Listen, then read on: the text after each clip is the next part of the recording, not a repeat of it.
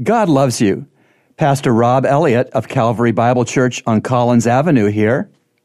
Let's talk about the image of God. Humans are made in God's image. God exists in three co-equal persons, Father, Son, and Holy Spirit.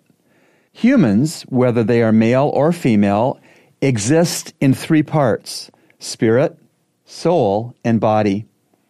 In 1 Thessalonians 5, verse 23, we see an interesting prayer.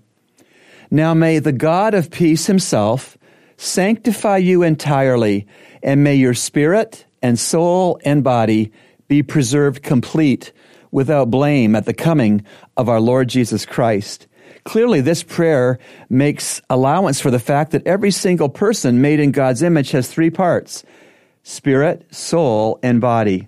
Let's talk about that a little bit. Spirit is the part of a person that allows us to relate to God. Soul is the part of us that allows us to relate to other persons.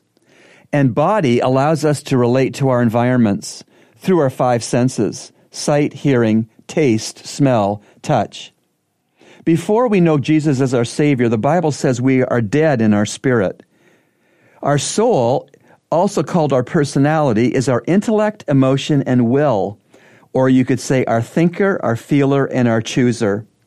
You are made in God's image. You have dignity and you have worth. There's one of you, but you have three parts: spirit, soul, and body.